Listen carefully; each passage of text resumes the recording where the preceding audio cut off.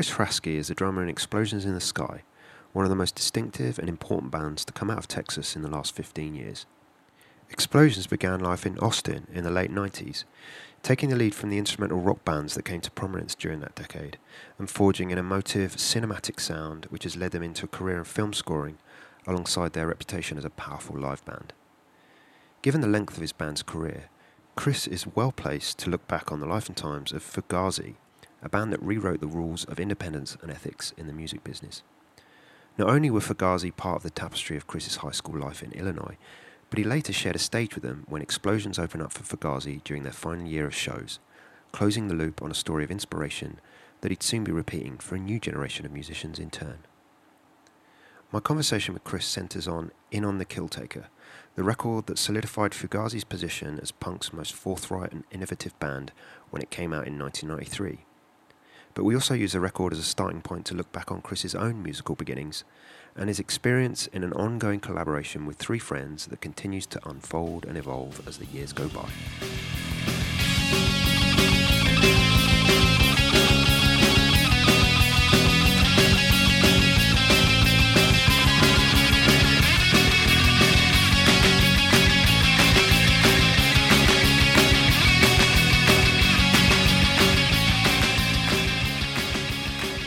My guest today, my third guest, is Chris Hrasky from Explosions in the Sky. Thanks for coming in, Chris. Thank you for having me. For my podcast, you picked In On The Killtaker by Fugazi after we had a bit of back and forth about maybe doing some Superchunk. Mm-hmm. But then I sent you my list and you picked something off that. Mm-hmm. What stood out about that record in particular? Well, it was one of those records that, in the same way that the Superchunk record I had talked about, it was one of those records that when it came out, it was myself and my friends were kind of just obsessed with it, and it was this situation where it was at a time in my life where a regular thing was getting together with, like, when we're hanging out with friends, whoever it was, there's a core group of us where we would just sit and listen to records and listen to CDs and stuff, which is not something I do at all anymore, like with anyone. And so what were you? I'm going to guess that you were maybe a teenager, right? And that was 93. This record came out in 93, yeah. But so I was 19. Yeah, okay. A close friend of mine, who's still a close friend, he worked at a store. I guess must have been summer, home from school, because he wouldn't have been working there during the rest of the year. And he worked at a store called Media Play, which was owned by the Musicland chain. I don't know if you're familiar with Musicland. That was sort of the record store chain store that was in all the malls. Okay. Sam Goody Musicland. It was every mall in America had a Musicland. And they had this one standalone store called Media Play, happened to be in my town of Rockford, Illinois. It was like their experimental test market store. So it was like this giant store with CDs and tapes and VHS movies and books and stuff. And he worked there for the summer, and when In On The Killtaker came out, he bought us all copies. I think he bought like 5 copies for himself, for me, and a few other friends. And the next day he goes to work and he's called into the back room by the manager, and the manager sits him down and says, "Brent, can you explain this?" And he shows him security camera footage of Brent buying the 5 CDs at the counter with his employee discount. And Brent was just, I was just buying these CDs. And the manager then fired Brent for this. And I'm still not sure if the manager thought that he was buying them to then resell them. He couldn't understand why he was buying multiple copies. And he explained, I was getting them for friends. And the guy was like, "Well, you're not allowed to do that." And Brent was like, "I'm not sure why I'm being fired." It seems like I didn't know that. So that's how, I don't know why. That's just this weird idea of buying these Fugazi CDs at like this big kind of awful chain store and then being fired for it is. So the irony is that he thought his employee was on the take, which is kind of what the record's about. Yes. About people in high places being in on the kill tape. Yes. And in fact, he just wanted to spread the message of the music. Yeah. We all knew the record was coming out. This might have been the first, I think we kind of got into them between Steady Died and Nothing and In On The I think. Right. I feel like this was the first one where it was like, man, this is coming out. Yeah. We have to get this the day it comes out. I guess Steady Died Nothing was 91. Yeah. And that's kind of like, now remembered as the year that punk broke. Obviously Nevermind coming out. I guess more and more kids were just, their ears were open to bands like this. So when it's another 2 years and you've been listening to this stuff for 2 years and you're invested in what's going to happen, then the next record is the important one, right? Exactly. Yeah. So you said you grew up in Illinois, right? Yeah, a town called Rockford, which is about 60 miles northwest of Chicago. It's home of Cheap Trick. Oh, really? Yeah. That's So there's claim to fame. some rock lore. There's some rock legends in the Rockford area. Nice. Were you playing in bands at this point? Yeah, I was playing in bands with this guy Brent, who was fired, and some other friends, and I've been playing in bands since high school with these same guys, like early high school on.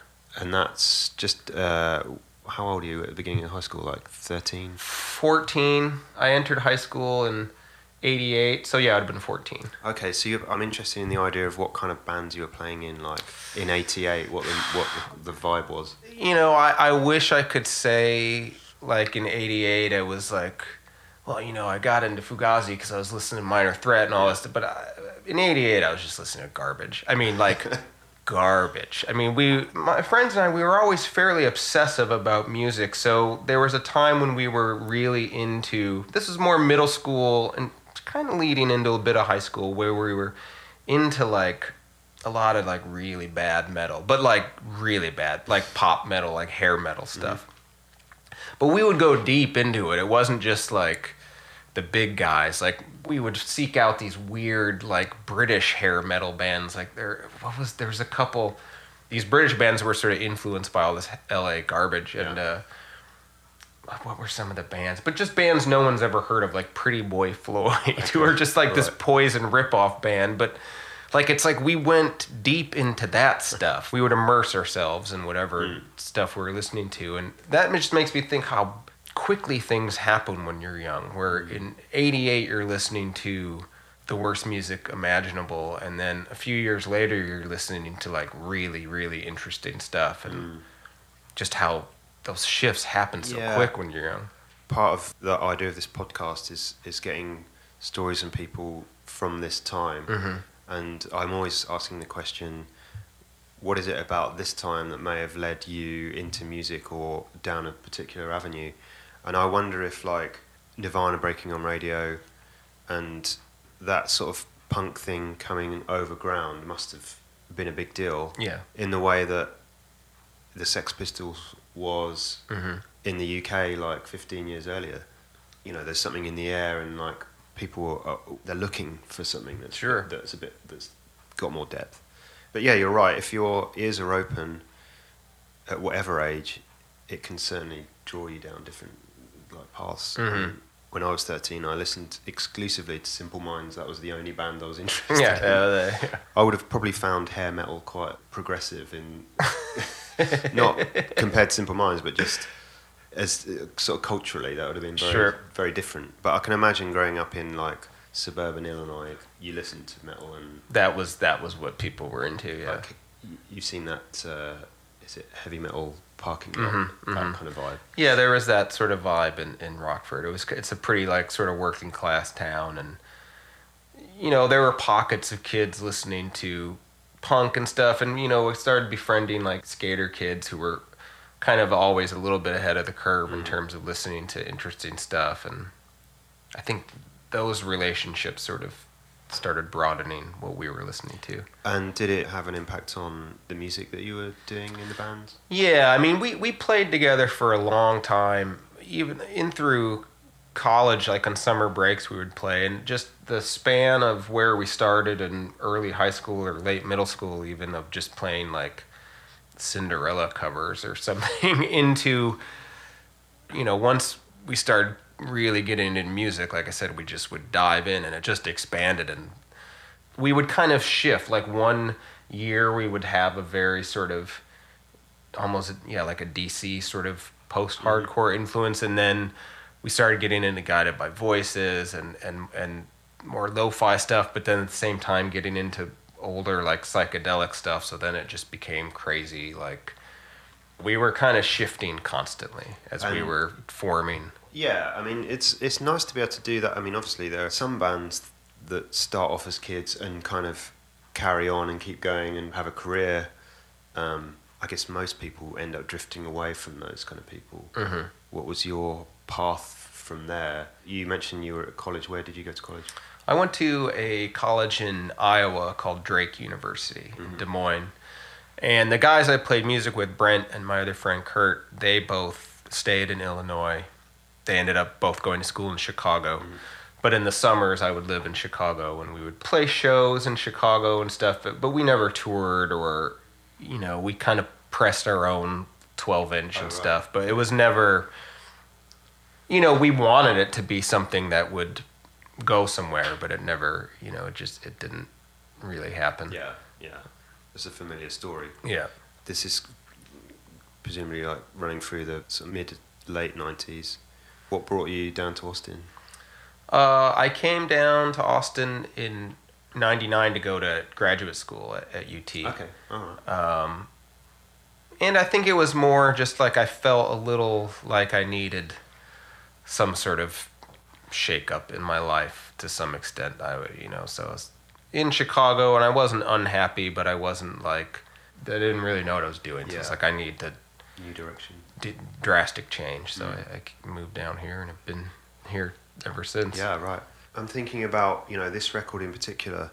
You know, obviously Fugazi are kind of it's an idea, it's a kind of, it's a political idea as much as anything. Mm-hmm. Did you aspire to like be in a band like that, or at least just be in a band that kind of had an impact beyond what you were doing? I guess you kind of answered that with, you know, you were just sort of playing with your friends and hoping it would amount to something. Was there a point where you thought, no, I want to do more than this, I want to find a band and like... Maybe, you know, in sort of daydream scenarios, even once we started Explosions, it was still just sort of like, this will be fun, I like these guys, and we'll just play some shows in Austin. It was never, we never had the intention of, 15 years later, we'll have done all these things. Yeah. So no, it never really, you know, once stuff started with Explosions, it was like, we can actually, you know, we got more active in terms of pursuing things, but it was never... And in terms of Fugazi, like you were just saying, they're this kind of idea almost. And that has always been something that's been appealing. I think I'd mentioned this in an email. I feel like a lot of times like the actual music is sort of glossed over in some way, which is crazy to me because I think they're one of the more interesting bands ever. I mean, and so separate from even like other Discord bands and they're just so unique and so... kind of hard to describe. Like I wouldn't really know how to describe Fugazi's music to someone. Like it's not like an easy, there's a lot happening. Yeah. Well, I just remember back to a time when I was playing in a band and people would say, you've got a little bit of that Fugazi thing, and that would just give me a bit of a glow. Yeah. So I'd think, have we? That's awesome. Yeah. You know, a band that are hard to imitate, really. Yeah, Fugazi. very much so. And many have tried, and it's like there's so many different elements that make up their songs that it's like, well, yes, their music is aggressive, but it's also very like nuanced and it's like masculine, but not in like In On The Killtaker, there's like hand claps and Guy's like whoos and like all that sort of like soul music influence that's in there, and just the bass lines and the grooves, and they're just, I don't know, it's a hard band to describe, really. Being a bass player, I always have to, I'm always listening consciously or unconsciously to what the bass is doing, and when I sort of spent a bit of time specifically with this record, because, you know, we did talk over email, and at one point I was saying it's hard to pick a favourite Fugazi record, because it's not like they have one standout record, or on any record there's a standout song. It's kind of like, it's a discourse that they do, and they just carry on in the same, you know, doing variations of it. But this record, I remember at some point writing down something like the bass is doing all the work in the song, and then I listened back and realised that it was happening all down this record, and probably for the whole band. You know, the guitars might be in quite a static place, the bass is playing chords and like doing the melodic movements and stuff. Yeah. And I think this is why one of the reasons like Fugazi, they're such an important band in the context of DC hardcore and the 90s and what came next. Like you say, they're a punk band. You hear the aggression in it, but it's not macho, and they're this big signpost between that kind of straight edge sort of knucklehead thing, and really things like Slint. And this might be a good time to pick one track off this record, Returning the Screw, which I hear a bit of Slint in. Sure. Well, let's talk about that after we listen to this.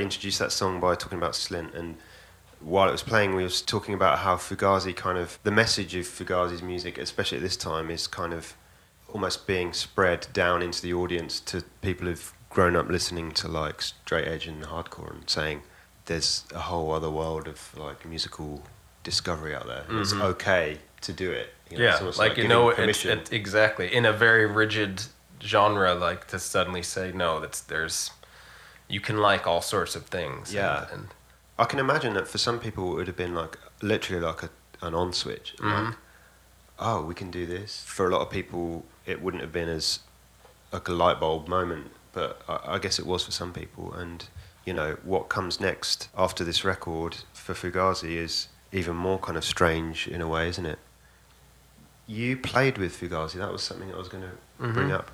That was later, obviously, but how did that come about? It was in 2002, so we had just put our second record out, and it was in Houston, and the Houston promoter had seen us, and we had kind of I don't remember if we'd become friendly with him, but I mean, I guess he had seen us play, and he called us up or emailed us and said, if you guys aren't on tour at the time, Fugazi's playing this date. And they were only doing Texas shows. It was like, so after their argument came out, if I remember correctly, they didn't really do a whole lot of touring. They did a few Texas shows, though, which I'm probably wrong about this, but I think those were their last non-DC shows, were these 4 Texas shows. They did 2 in Austin, 1 in Dallas, and 1 in Houston. Were they big shows? What were the venues? It was big. I mean, it was in Houston. It was this. What was the place called? It was, as Fugazi often would play, as they got. It wasn't like a normal music venue. It was some other weird, but it was giant. I think it was called the Intercontinental Ballroom. Mm-hmm. Basically, it was just a gutted grocery store, old grocery store that was in kind of a bad area of town, as I remember. Not really near anything. It was just sort of in an industrial wasteland. But it was a big show, it was 3,500 people, and they were playing huge shows at that point. And so we did this show with them, and it was crazy, and then being able to sort of sit side stage and watch them and have a little bit of interaction with them was... Because I read somewhere that, like, Ian MacKaye, he makes a point of watching every support band. Mm-hmm. Did you notice that, or did that happen? Yeah, I mean, you could see off to the side that Ian MacKaye and Brendan Canty were watching, and when we were done, like, as we're taking our gear down, Brendan Canty came up to us and said he thought it was beautiful and really liked it, and that was just kind of like a crazy thing. And then, at the end of the night, Manoff went in and to the back room, and Ian MacKaye sitting there with a pile of money, and he's handing out his money to Manoff and like asking if everything went all right, and it was just like, there he is counting the money and like he taking charge of the situation. Wow, it's like an alternative history of punk rock and everything that came out of punk rock should have been really, though, right? I mean, with the best intentions of the world, I've toured a lot over the years. I'm sure you have. I can't imagine the idea of watching every support band that I played with. My God. That you would dedicate yourself to it in that detail. Yeah, I don't. There's no way. There's no way. It's you understand why people, why this band is so important to people, because they lived it. Whatever the intentions they had as kids making music, starting Minor Threat, they carried that through. They carried it on for a long time, and the things I read, and I don't know if that they basically kind of stopped because they couldn't, like, touring just wasn't feasible for them anymore. But they didn't want to start because at this place we played, they had to rent the PA, they had to rent the security. There was no venue. They were covering all the expenses, and you're paying $5 a head. It's a big show, but at the same time, it's, from what I read, they just wasn't feasible for them to continue. But they don't want it. They were like, we're not going to change. We're not going to start charging $10. Well, how that's it. If you start having kids, and I know what that feels like to be back on the road, and your brain's maybe not totally in it for whatever reason. You get older, you don't have that same like fire about doing it. You don't want to compromise and do 3/4 of the amount of like energy and fire and passion. Then you've got to stop, and that's what they did. So at that time, that was 2002. After argument. That's pretty much the end of them. It was kind of, as far as I know, they may have done some benefit shows in DC after, but I think that was, again, I could be totally wrong on this, but I feel like I remember reading or knowing that was their last they didn't really play shows after that. They did these Texas shows, and that was kind of it. I wonder if you think there's anything in this idea that I had listening through. We talked a bit I mentioned Slint. We didn't talk specifically about Slint. I'm sure you must have played with bands that, if they weren't Slint, they were kind of in that mould over the years. That obviously came after that era of grunge and sort of the tail end of punk. Do you think that Fugazi were one of the bands that opened sort of music up into a more kind of abstract? I think of Fugazi as, we mentioned the politics. There's no like front man, even though of course it is Ian MacKaye, but there's a democracy within the band. But the next step for democracy in a band is kind of like not to have a singer at all. Mm-hmm. And you obviously have been in a band that did quite well with that idea. Yeah. Do you think Fugazi were one of the bands that like opened that up for bands or not? I mean, I know they did for me personally, and I just in terms of, we were talking about the song "Sweet and Low," like the instrumental track on this record, and it's gorgeous, it's beautiful, and it's so simple and surprising because it's very melodic. It's just "Sweet and Low" is kind of the perfect name for that song in a lot of ways, and so the idea of sort of this mixing of aggression with this real beauty was big for me, and I think big for the other guys in the band. But like you said, the idea of it being sort of a democracy where the personalities are present. Of like, you can't imagine Fugazi without Brendan Canty. Like his style of drumming is so specifically him. Each one of those guys it's so specifically them and so unique to them that I feel like that idea of a band of 4 personalities kind of coming together, as opposed to, okay, here's a guy playing and it could conceivably interchangeable guys behind him. And I think that's kind of what a lot of like bands I started to listen to I sort of felt that way about, where you'd get, oh, this is how this guy plays drums, and this is how these 4 people or 5 people or 3 people are coming together to create this unique thing. So it's almost like a bit kind of two-dimensional the way people look back at Fugazi. You know, they were the disco band. Yeah. And they charge $5. They were the straight edge band. Yeah. And the records tell a different story, or they tell the whole story that the two-dimensional version doesn't. That they were, it seems such an important kind of crossroads in terms of what happened to indie, in inverted commas, music, to DIY, music, that after Fugazi you can kind of do anything. You don't have to have you don't even have to have a singer. You can't imagine Fugazi without a singer, because the words and the vocals are so important. So important, yeah. But the fact that you played in Explosions with Fugazi, and that's not a jarring thing to have seen in the year 2002, means that they put in the groundwork, I think. Yeah, I mean, and again, that's that where they're extremely accessible, and they're also pretty experimental, and that's just a combination that, when it's done right, is kind of always works for me. That's kind of what I'm always looking for. And music is something that can immediately grab you, but also this is not where I would think that this would go. And they were kind of geniuses at that. Yeah. I am going to play Sweet and Low. I'm not going to play it now, because I think it's like, didn't they always sort of do it at the end of their shows? We should do it at the end. Yeah, they would often close with that. Yeah. Which, again, that's awesome. Because a lot of times at Fugazi shows, and I'd seen it a number of times, no offense to anyone, but they'd have a lot of meatheads at the show, and like, which was always weird to me. They're a phenomenon in some sense, that everyone's just going, all the kids are going, and like, there's just dudes there, and it's like, there's no way that you can't like this music. This music is too weird. Like, you really? Like, no, I get it. But you're kicking people around and moshing, which then, of course, Fugazi would stop and scold them. But stop that. That was always what was so interesting, is that they had that fan base to some extent, because it was in that transition of where people, it opened up all these other, where years later people were listening to all sorts of crazy stuff. But yeah, that was always it was so strange watching them play live and seeing like aggressive dudes, just like big tough guys. And it's like, music is, do you actually listen to this at home? Yeah, right. I imagine, I never saw Fugazi, even later.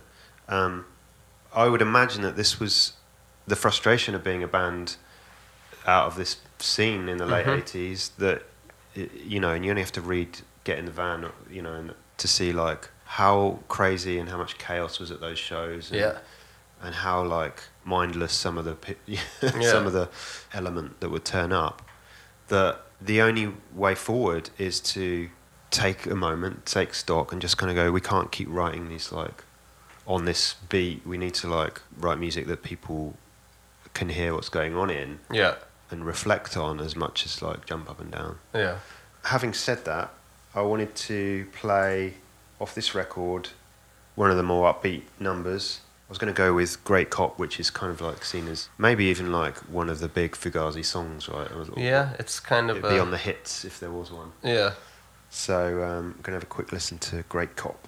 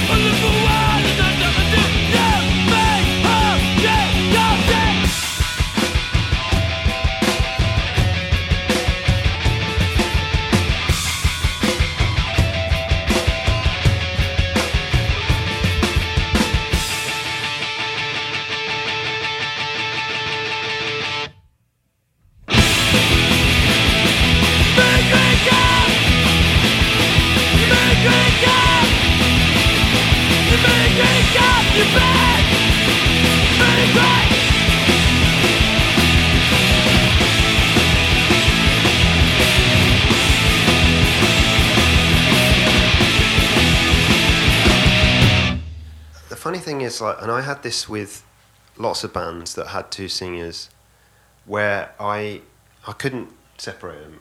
I don't know why that is. I guess I was listening to the words or the bass guitar or something, and like, it still takes me a while to unpick sometimes on bands where they've got two singers. Like who's doing what? They've both got a very particular tone. Mm-hmm. I think of it as like a head voice. When I was listening today, it's like it sounds like a head voice. You know, I've had like vocal warm-up kind of lessons and things, and they always say, you know, try and go from your abdomen, bring the voice from there, try not to sing like from your throat. Both of these guys in this band totally sing from the throat, I think. Yeah. And that's why these chants that are so important in Fugazi's music, You Make a Great Cop is an obvious one, and on this record, the other one that stands out, they're so good at, you know, these little slogans. We need an instrument from instrument, we need an instrument, you know. You've got to sing those from the throat because it's like, it's your mouth is open. Yeah, I mean, that's the hardcore part. Like, it's just this... And that's what you were saying just before about, like, they had this knack with that feel that they'd had from the beginning, obviously. Yeah, they were able to sort of, as interesting and nuanced and experimental and crazy ideas and interesting tangents that they would do, they were also just... And Great Cop is the example of that. When they wanted to just smash you in the face, they could do it better than anyone. And it still never felt like dumb. It still felt like...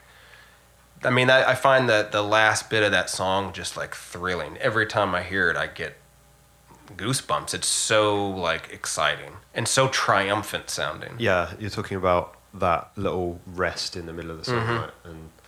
And then kicking back in, and then that sort of does the pattern kind of changes at the end, and it's just like every time I hear it, I'm like, oh my god, this song. You're still 19. Yeah, it still gets me every time. It's like that's what I want out of music. Like they're kind of the perfect band in a lot of ways. When I listen to these songs and we talk about what those shows were like and what the audience were like, the craft of being able to unify 3,000 people in a room, which is what they were doing by the end. These guys knew how to write something that would get every voice in that room like singing, and that's the great skill of rock and roll. Full stop. Whether or not you're singing about the five corporations or you know, just really dumb stuff. You know, it's if you get people just feeling like they're in a unified moment, and I think, you know, And that's really hard. There's very few bands ever that have really done that. Like, I mean, without wanting to embarrass you, I think Explosions did that in a different way. I mean, I played some shows with Broken Social Scene, and every time you went in the audience in a Broken Social Scene show, you felt like you were on stage. You know, there were 20 people on stage, or maybe just 6. Yeah. But you felt you were on stage with them, and I think that's how you felt in a Fugazi audience. You felt like you were part of the band in a way. Yeah, I mean, because they were so clearly into it, and they were taking it, that band will not do anything half-assed. They're going to play, and, like, they're going to make sure. I mean, they were showmen in a lot of ways. Like, they were not, like, I think in the instrument in the movie, I feel like there's parts where Ian MacKaye or Guy or someone, they're talking about, you know, music they love, and they're talking about, like, James Brown and stuff like that. And, like, they kind of had that sort of showmanship to them, you know, doing Flip Guy hanging off a basketball hoop, and Ian MacKaye running around. And I mean, they were performers and exciting ones, and, like, it felt real, and the energy was just incredible. I think people feed off of that. Yeah, and I think you have to have that, like, to genuinely include everyone in the room. You also need to have their attention. So, you know, I could list a handful of bands where, and they would be vastly different in terms of the music they actually make. And I mentioned Broken Social Scene. For me, a band that you're just kind of magnetised to what's going on stage, and you feel sort of part of it. There's this sort of constant communication going between band and audience. And I think you can go very abstract to a band like Mogwai, where, again, no singer, or there are vocals, but they're, you know, sort of on a vocoder, and like Barry's at the back of the stage doing it or whatever, but it's sort of magnificent in the scope of it. And I think Fugazi are just one of those bands, their background is hardcore, but they can still unify a room that big, you know, is what they do. Yeah, it's amazing.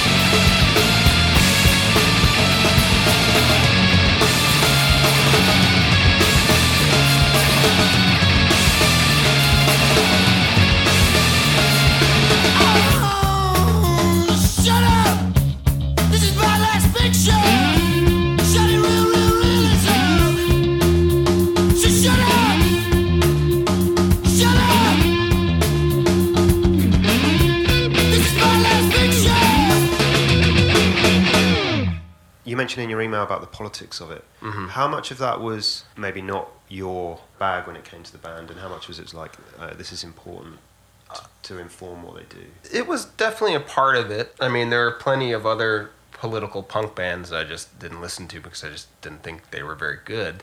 Well, that probably counts a lot of bands, doesn't it? Yeah, exactly. It was Politics just first. like I need to be drawn to the music. But no, I mean, their whole style of doing things was, you can't help but like it. I mean, you can't help but be drawn to that and be drawn to their integrity and how they went about doing things. But then one thing I really liked about the Instrument movie, I think the main point of that movie to me was to sort of like humanize them to some extent, to sort of show that, look, there's a sense of humor here. It is not this monolithic thing. Like, there is some, it's not dogmatic about anything. I mean, they take their stance, but I never really necessarily felt like there was like a judgment. It was just, this is how we choose to do things. It's not the only way to do things. Not many bands, I mean, if they got back together now, they could play, I don't know. Arenas. They would be playing big shows. I mean, they're a legendary band, and I don't know if kids listen to them now. I hope they do. They should. I mean, their music doesn't feel dated to me. But no, it was never the politics stuff. It made me, to be honest, you'd listen to it and you'd feel a little like somehow proud of yourself for like, yeah, I'm it was like I'm doing my part. Like, no, I don't know, I'm just listening to this band. Really, I don't know if I'm really helping the situation. But that stuff it definitely was part of it. It made you feel good about them in some way. It's kind of what we were talking about just before, which is like breaking down the barriers between the audience and the band. And the logic of the politics is really not really like a big, even though in the lyrics there are big kind of ideas written as slogans, but it's just common sense, really, isn't it? That's the thing. You should deal with people how you would want to be dealt with. Yeah. That's the real ethos of Fugazi, and it doesn't have to be more complicated than that. Exactly. Their politics wasn't necessarily, I mean, certainly they did go into issues and things like that, but that's not it wasn't like, Coldplay singing a song about some sort of something or another. It was like you said, it's exactly, it's not it's how they lived their lives and how, or at least how they conducted themselves as a band. Like, simplifying it in some way. It just doesn't feel like it's conceited. It just, it's just, this is how you get up every day and this is how you should act. So it's like the personal experience. Exactly, is how you hold yourself. You just scale it up. And that's why people connect to it, because you're in the audience absorbing that, and some of it might be being told to stop like moshing, but there's a connection being made. Like, it's a conversation, isn't it? Exactly, it's a conversation. And like you said, there's no pretension to it or self-righteousness on their part. At least it didn't seem that way. It was just, if there was someone being a jerk in the audience, they are going to stop and call this person out. They will stop the show several times. Like, I've seen it happen, and like, stop kicking people. Like, I've done that in shows, but it's obviously the thing about Fugazi is like they lived it, and it was how they all felt, and there was no kind of ambiguity about the moment when it happened. You knew the show would stop. Yeah. Whereas I've played so many shows where like you can see something happening, you're not really sure what's going on, but you don't want to ruin the whole. Like, do I stop? Song Do it? Yeah, exactly. They'll ruin the whole song. Yeah. But I love that. As a listener, that's the ultimate thing, I suppose, with bands like Fugazi, is not trying to pull the wool over people's eyes. It's like, this is who we are. Yeah. It's not a magic trick. Yeah. We play music. I don't buy into that whole thing of like the magic moment happening on stage. You're just people playing your music. As audience, if you hear a song stop, it means it's not a planned moment, and you suddenly hear the humanity and exactly, like that's, like you said, it's the conversation. Even if they're scolding someone, it's like, no, they're part of this. They're not just this wall of blank faces. It's like they are paying attention to you as well. And like, it's the same reason that I sort of switch off when I can tell there's a backing track going with a band on stage. I mean, obviously there are so many different kinds of music that require different things, but you go and see a band and you can hear all this stuff happening where who's doing it. There's no one doing that. Oh, it immediately just puts like this kind of invisible barrier between you and what's actually happening. I will start thinking about like, oh, they're really having to concentrate because whatever they have, they're it might be a click or something. Exactly, they're playing, and I don't like feel like mad or something at the. I understand why I'm doing it, but yeah, it has this, the Fugazi lot, their shows, they were these swirling mess of, and not in a mess in terms of they weren't together, because that band was tight and they could play, but it felt like, yes, anything could happen. They might stop. He might start crawling across but not in like a dumb Eddie Vedder kind of way, like, which, where it was like, you're going to do that because there's a camera watching you and stuff. But, well, that's a whole other story, the Eddie Vedder story. And I've seen that documentary where Eddie, he sees himself in that way, isn't it? Like a DIY guy trying to be spontaneous. But yeah, there's always like a line between it being constructed and it just being like a natural moment. Yeah. And again, nothing against Eddie Vedder. He seems like a fine gentleman. Nothing against him except his music. Yeah, I'm not a huge fan. I guess that's how punk played out for a certain generation of kids. A lot of the Fugazi live shows are on the internet. Yeah, that archive, yeah. I know somebody chopped up all the like moments where like they're addressing the crowd. Yeah. And, like, there was a little bit of lecturing involved. Just you're trying to educate people maybe not getting it. That's all there on the internet, isn't it? But it is. But what's amazing about that stuff is a lot of that stuff it's actually really funny. I think in Instrument they show like the classic one where they're talking, where he's like, I saw you outside eating ice cream earlier, and just like you're being all tough in here, but I saw you eating ice cream outside. I mean, they were funny about it. It wasn't just like they were scolding someone, but they were able to sort of make it somehow even worse for the person, really, because they were kind of making fun of them in a very funny way. Yeah. Like, those things are worth listening to because a lot of times they're kind of funny. Like, they're funny guys. I'm not going to play them on here, but I urge you, I might put a link to the Fugazi monologues because it's like a performance in itself. Yeah, it's good stuff. When you analyse all this stuff, as we have, and I did in my notes, what you come back to is it's just a band being honest. It's just them being themselves. They happen to be kind of quite righteous, but not self-righteous. They're righteous people. It's a righteous band, but it's just them being them. And so again, you see that in Instrument, which I'll try and put a link to. It's you watch Instrument, you see like the story of Fugazi and like how they were as people. So that's really interesting. Yeah, it's just a band being honest, and I think that's, if you're going to start a band for any reason, that's as good as reason as any, isn't it?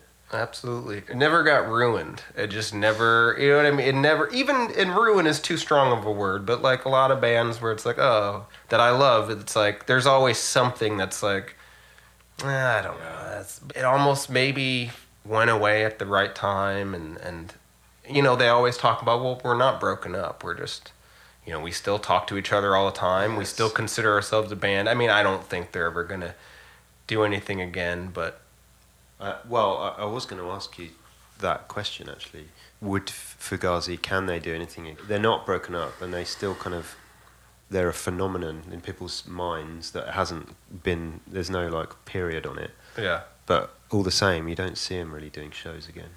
No, probably not. And I feel like if they did decide to do another record or do show, like I think there'd be a lot of people skeptical, like, what's this going to be like? But I have faith that Fugazi would be the type of band where if they got together and started writing new music and were like, they would know. You know what I mean? There's no way they'd put something out and it'd just be like, yeah, they shouldn't have done this. I feel like they are self-aware enough to know, yeah, this isn't good. That's not what we do anymore together. But equally, it would be them. It would just be honest, because you just do... They've clearly done the instinctive thing from the beginning. Yeah. So whatever would be the right thing would be the right thing. Yeah. Explosion in the Sky, that's been going how long now? This is our 16th year. Right. 99 we started. Wait, yeah, 99. Okay. So that's a long time to be in a band. It's a long time to still be thinking about making records and doing stuff. I mean, obviously, you've kind of diversified how you put out music, which I think has been great for you guys. How does it feel coming up to that long being in a band? And I know that you're working on a record. Mm-hmm. Where do you go after that kind of length of time? Are you just trying to be honest to the band you are? What's the way forward?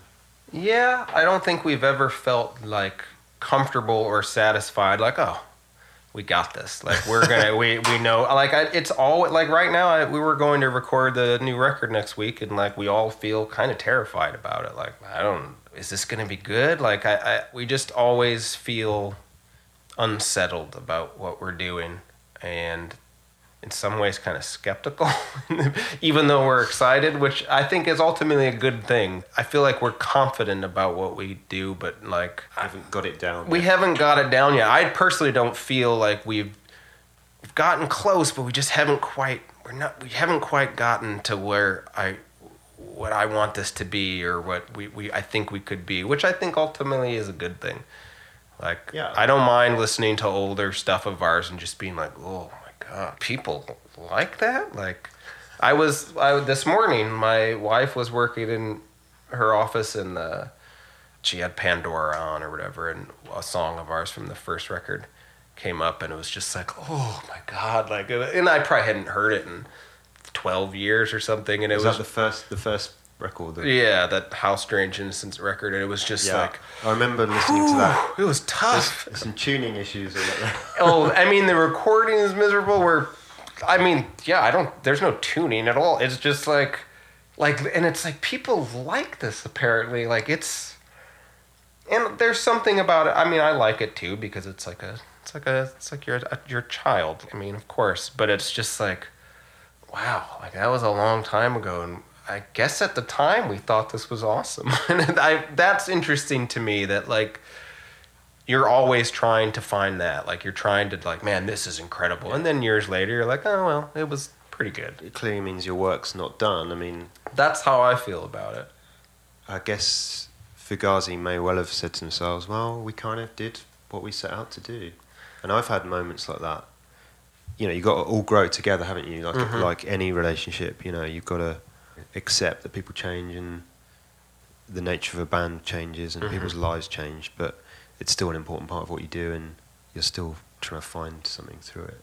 Yeah, and that's kind of the biggest challenge, is having 4 people who are all kind of running the show together to come to agreement on anything is just like, you know, those are the kind of things just like, oh my God, like, all right, just calm down. Like, it's not so bad. Like, this is still way better than like a real job. But you know, that's the challenge, but that's kind of the blessing and the curse of it, is like constantly having to negotiate to all come to some sort of agreement on a song or anything really. And I still feel like we can get better, which I think is a good thing. Whereas Fugazi, and again, I don't know how they all feel about their records, but like, you can kind of listen to all the records, and I sort of feel like, man, they had it from the beginning. Like they just had it together.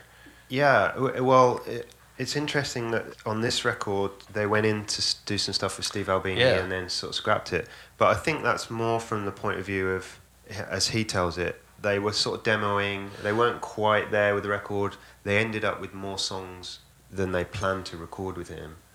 And he just said they weren't quite finished, so that's why they're online. I actually listened to them not that long ago, and they sound, before I heard them I was like, oh, is this going to be In On The Killtaker with like a Steve Albini sound? And it's not really. It sounds like a demo. I mean, it sounds like demos. And he says that, and he says they did the absolute right thing. They should totally have, you know, he even says, I don't think it was my finest moment as a recording engineer.